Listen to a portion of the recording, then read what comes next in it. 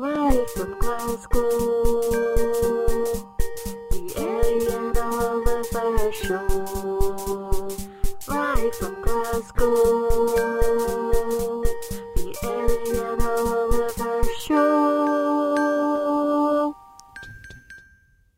Hello, happy Friday. My name is Oliver Braid.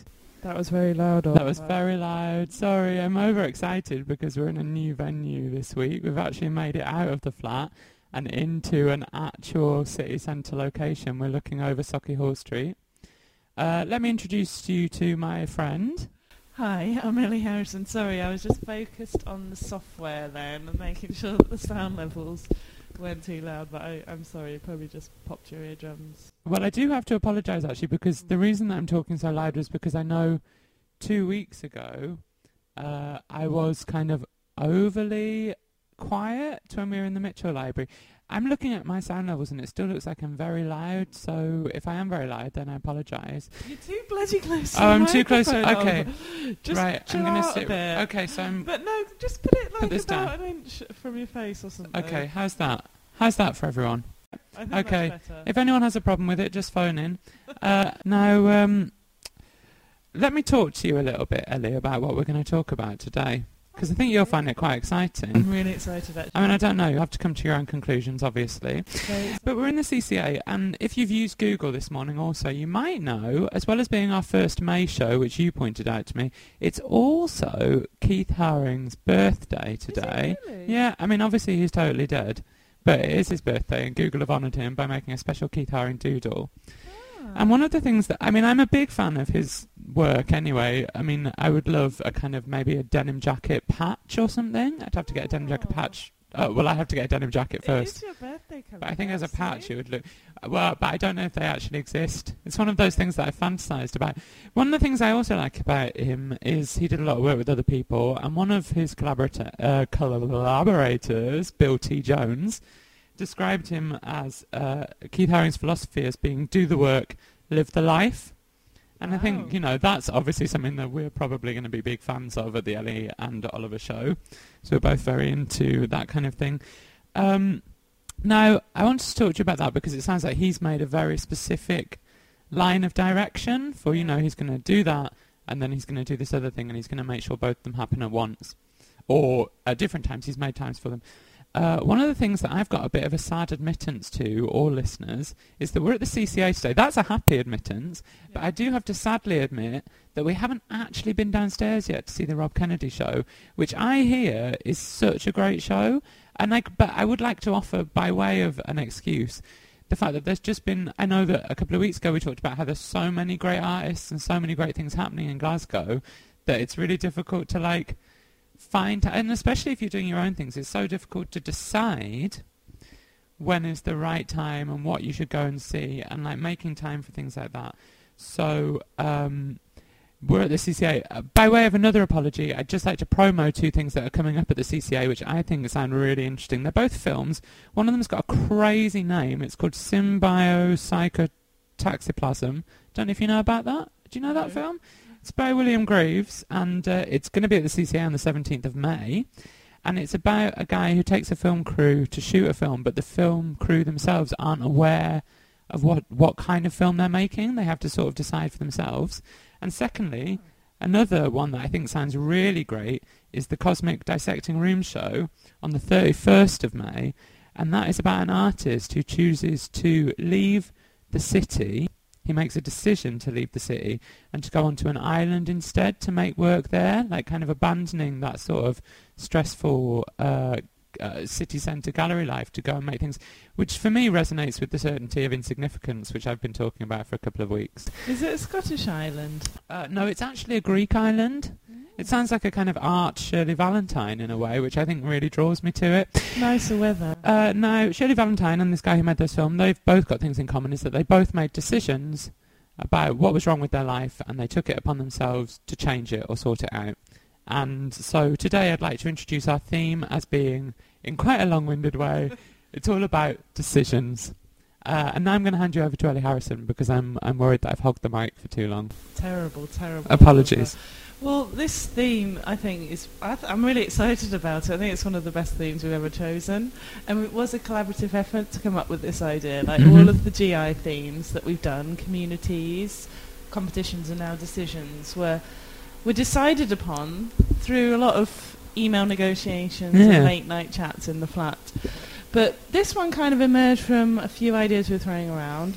Your idea of overloads, which I liked a lot, the idea of being kind of overwhelmed with possibilities, I suppose. And that led me on to think about choices, because I'm really interested in kind of the emphasis that is put on, in a free market economy on choice, on having more choices for what you can buy than what you actually need. It actually makes me quite sad sometimes when I think about too many choices. Well, more when I walk past things, adverts and stuff that say like it's your choice. There's something inside me that feels really sad at the idea that people would get excited by the idea of having a choice that actually isn't, that much of a choice. Well, There's something a bit heartbreaking about it. This is such a funny photograph. Like, I just got this little photograph from the newspaper it's from November last year. It was an article about choice and how choice is the driver of inequality, because the more money and education you have, the better choices you can make. So it's all very well to say we're all free and equal. But as I discovered last week in my Marx lecture, there's nothing more unequal than the equal treatment of there's nothing more unequal than the equal treatment of unequals. I think that's amazing. Ponder on that. But look, there's a brilliant picture of all these different types of bread, and they're all slightly different colours and all slightly different shapes. No, we should twit pick it. We should twit pick it, but I mean, the fact of the matter is, you've got to decide which bread you want, and when you get it, it's basically just going to be bread. Exactly. I mean, that's the thing, and that's what I always think. There's a shop actually just near the CCA. I don't want to mention it, but it sells a noodle-based product, and they refer to their toppings as favourites. Right. Your choice of any favourite. And the idea of someone like associating themselves with like chicken or broccoli as being a favourite, it's just something very... Every time I walk past it, I feel really sad inside that there's like people are making decisions on things that like it's not really a decision, and then the idea that anyone would have some kind of personal relationship, to associate something as being a favourite. I find that quite... Because I think in general I am someone who has a lot of trouble with making a decision and sticking to a decision and not either going back on it or just being aware that whatever decision you make, there's always going to be things that like you think, oh, maybe I should have chosen the other thing. It's like, whenever I've written essays in the past, I can never come to a proper conclusion. I can never make a decision and pursue that to the end. My essays invariably end like, well, it could be this, or it could also be that. And I do think I have a real fear of making decisions, and I think it's connected perhaps to actually a fear of growing up. Is it a fear of commitment then? I think it's a fear of... I've been listening actually a little bit this week to some Rick Roderick lectures on a series that he made in '93, so it's quite dated, actually just slightly after Keith Haring died. I don't know who that is. He's a Texan philosopher, but also tutor. He's known for his idiosyncratic presentation, which is what drew me towards him. Is that what you're known for as well? Idiosyncratic is a word that flies up time to time, but I don't fully really understand what it means, and I try not to, because I think, if you did understand it, then you'd try to, play up to it. I'm just going for what I'm going for, but Rick Roderick's series is about the self under siege, and in the second lecture he talks about Heidegger, which I'm not going to attempt to even cover, because I don't think I could even if we did the full half an hour. But one of the things he talks about is this kind of the mood of being the self as being one of anxiety, which I know is really existential and apparently not very fashionable anymore. But I think Rick Roderick says that if you accept this nothingness, if you confront the fact that you're going to die, then that is apparently what will make you be able to focus more on what you choose to be your project and making your story. That's really interesting. I mean, it makes me think about one of the thoughts that I had when I was doing my T-blog project. So one of the thoughts that's archived in those 1,650 thoughts that are on tblog.net if you want to check it out.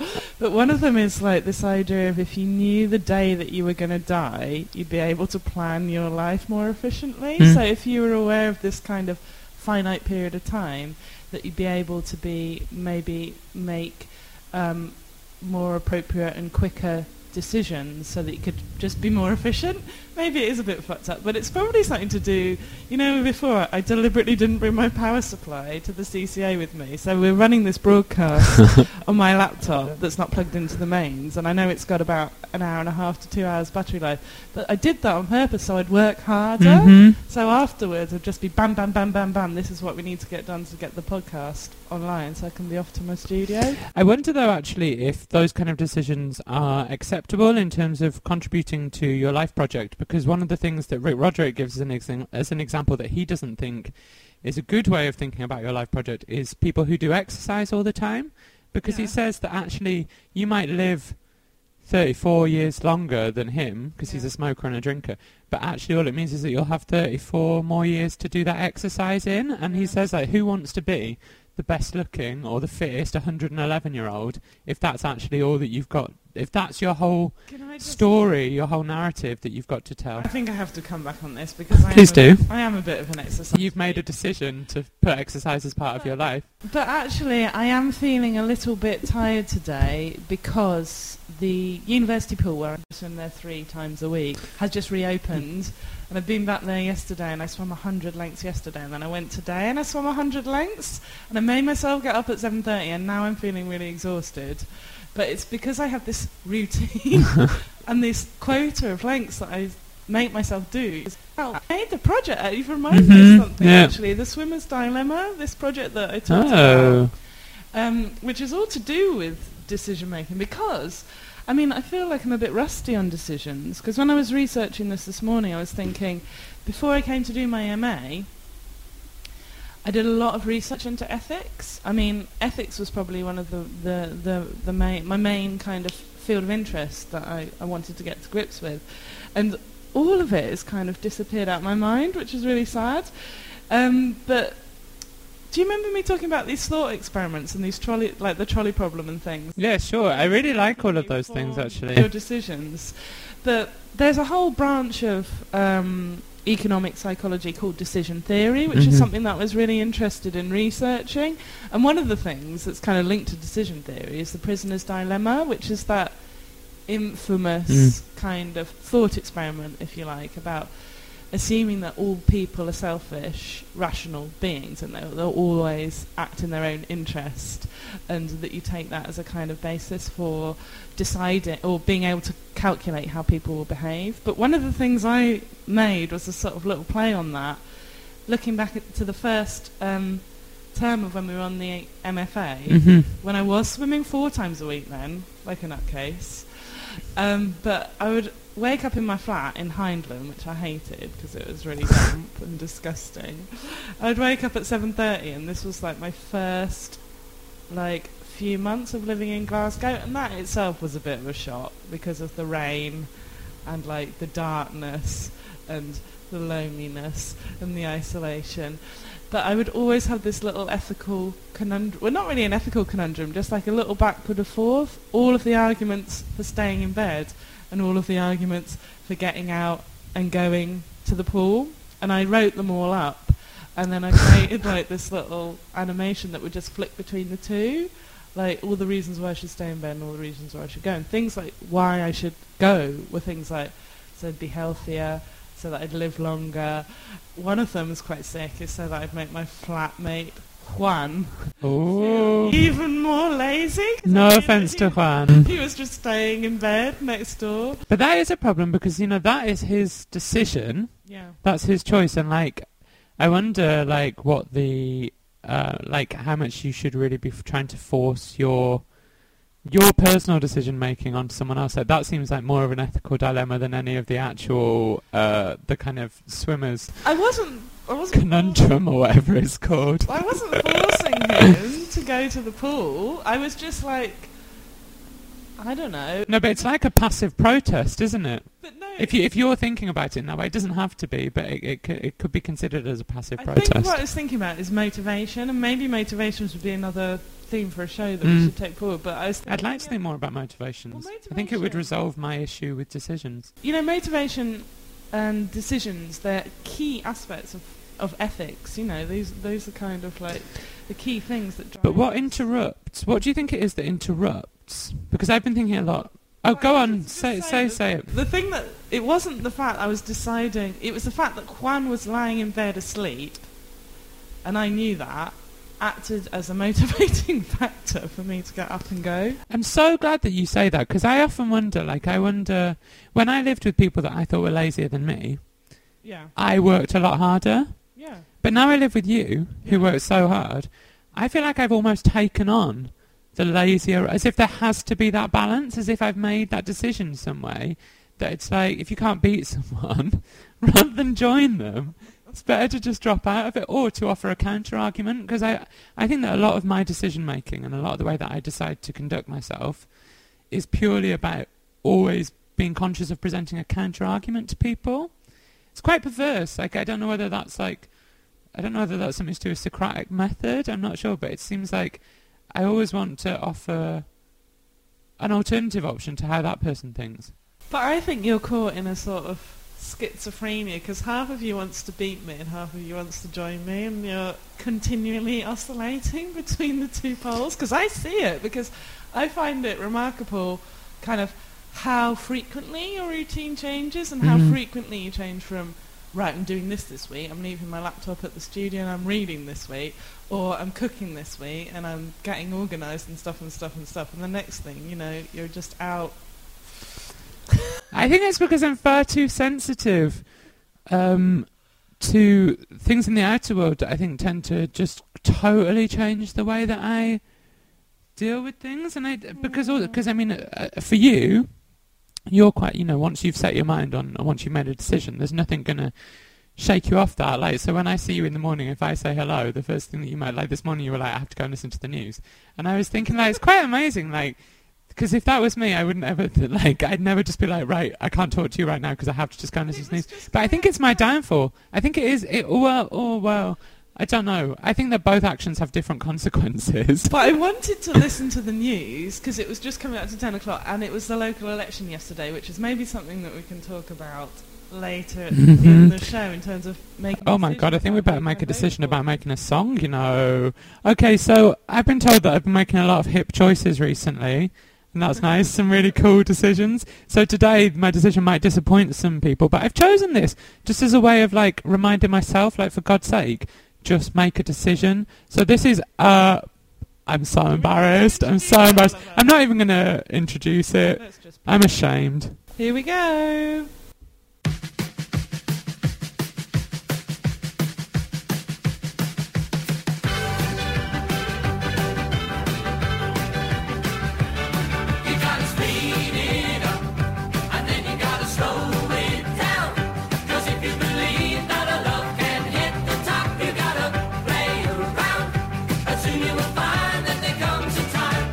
Making your mind up, you gotta turn it on.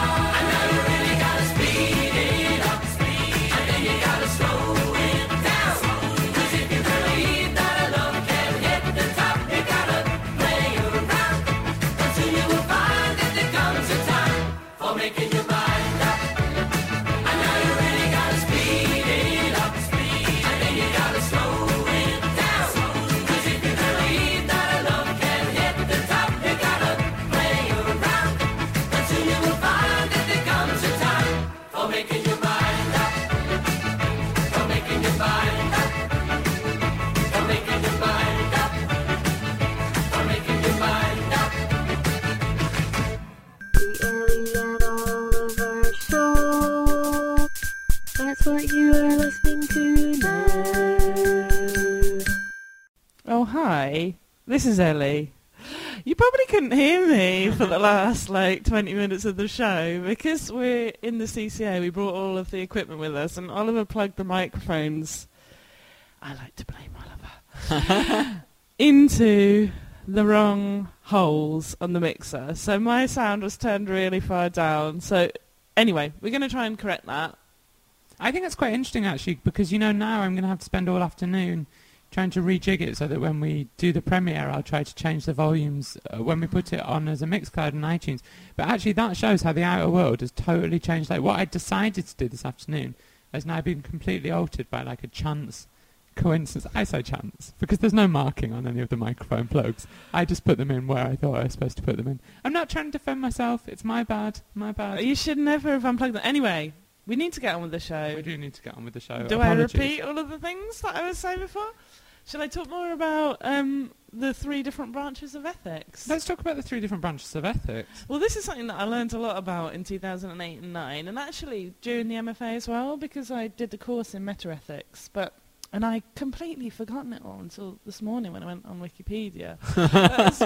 Basically, consequentialism, deontology, and I think the last one is pragmatism. But these 3 different branches that are all kind of distinct, and consequentialism is one of the most interesting because that links to the theories of utilitarianism, which is that you would choose, basically all of your decisions would be based on what would give the greatest happiness to the greatest number. So you use that as your guiding force, and that's how you decide what to do. But there's other branches of consequentialism, and one of these things is this thought experiment called the trolley problem, which was devised by a female, philosopher whose name I can't remember, I'm sorry. If you'd have asked me 2 years ago, I would have known. But the idea is that you've got this train. I don't know why they don't call it the train problem, actually.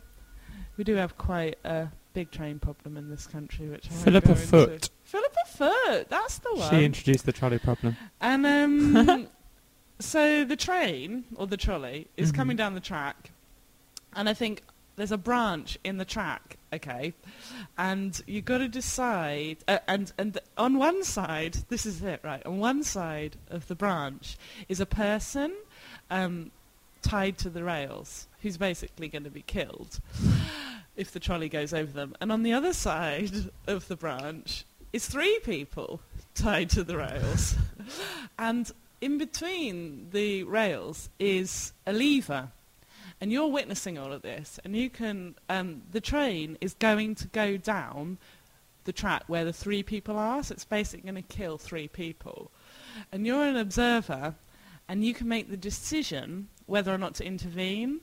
So it's about whether you decide to switch the lever and to send the trolley down the track that will kill 1 person, but it's kind of like you are then consciously intervening and consciously making the decision to kill that person, or just to stand back and allow these 3 people to die. I'd let the 3 people die, defos, because they're all dying together, and so at least they're having a communal experience, and I don't know, whereas 1 person dying alone, I know if we watch Donnie Darko, I know we all die alone, but at least there's 3 people, they can all be screaming together, whereas that 1 person on their own, I think they're probably going to be a lot more scared because they're dying just them.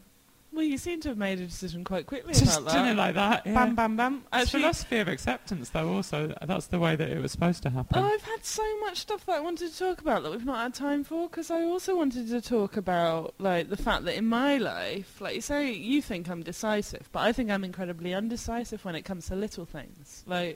When it comes to what to buy in a shop, for example, I am paralysed by choice, paralysed by all of these different possibilities. But maybe it's because you're jostling with the mega goals. Maybe. rather than the mini goals. Well, that's what I was going to say. Like, all of the massive decisions that I've made in my life, I've just gone for it. Like, buying that flat. Yeah. Like, Just dive straight in. I visited that flat twice when I was drunk. And then bought it, and I've never regretted it, you know? Like, I've never regretted any of the massive decisions that I've ever made. Like, moving to Glasgow, I had 2 weeks between finding out that I'd got the funding to come here and moving. But is that rationalisation? Because if you make such a massive decision, it's going to have such a big impact on your life. Basically, your brain couldn't really compute properly the idea that then you would do it and completely regret it. So you begin to see all these different positives. Yeah. Or you begin to believe that that choice was positive. Because that's another problem with decisions, is that actually, if the brain rewrites the past and the future constantly to make things better for you, Yeah. as like a brain trick, then how can you ever make the wrong decision? Yeah. Because you'll always be able to justify it. Going back to Heidegger, it's like, look, you joined the Nazi party and then never even apologise for it. It's cool. Cool decision.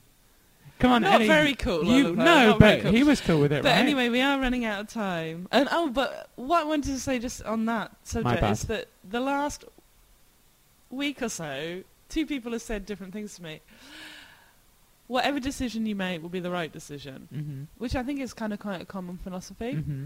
But somebody else said to me this week, whatever decision you make will be the wrong decision, which I think was quite interesting in a way of thinking. Maybe it's just that half full, glass half empty thing. I don't know.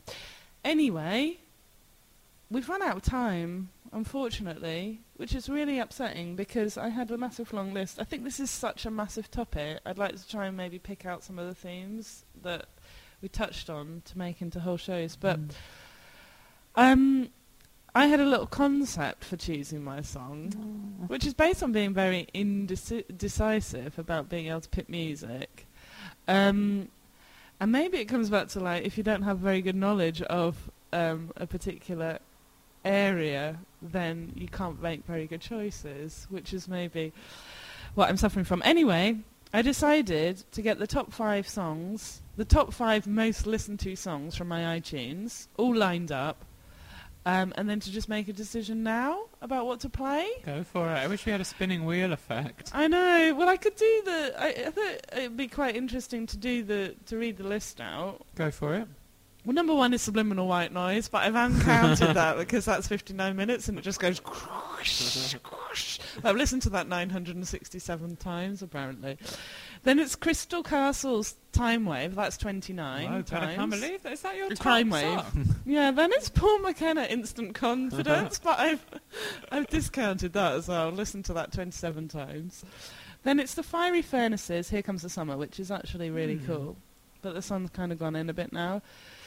David Bowie, Modern Love, I've listened to 22 times. The XX Islands, I've listened to 21 times.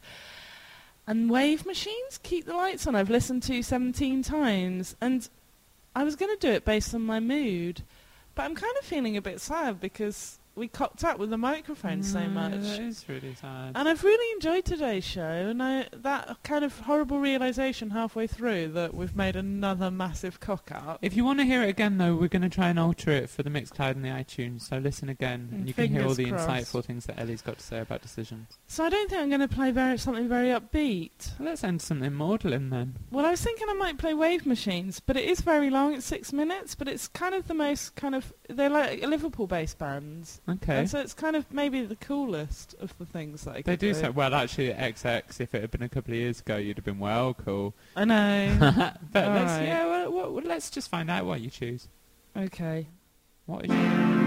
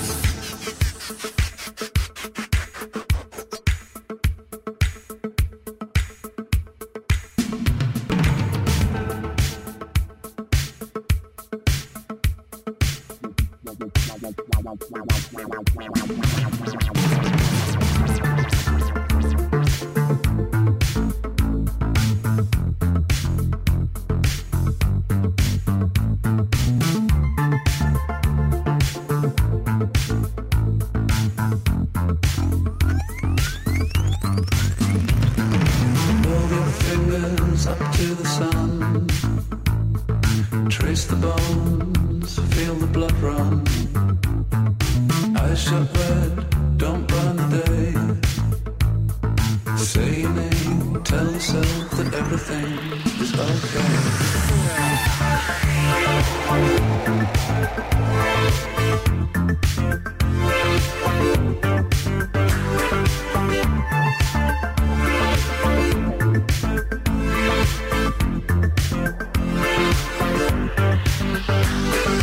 Clear your ground and hold your throat. Unspeak all the words you ever spoke. Leave and lead yourself astray. Say your name, tell yourself that everything is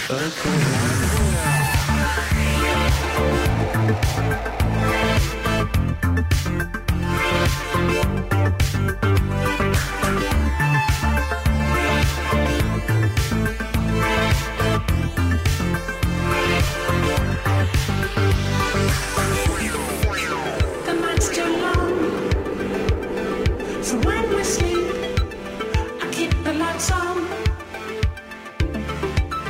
until the morning comes. When we sleep, I keep the lights on.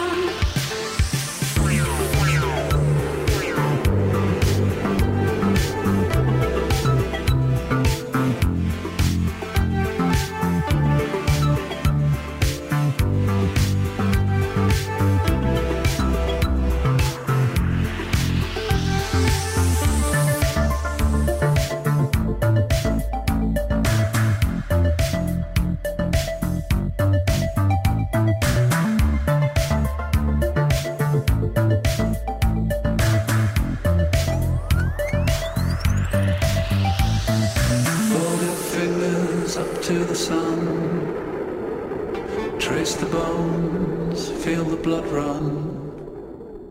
Eyes shut red, don't burn the day. Say your name, tell yourself that everything is okay.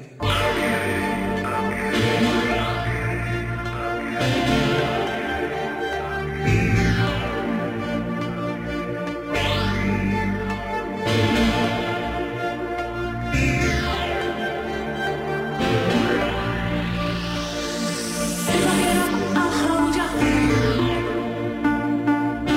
Anyone else I can.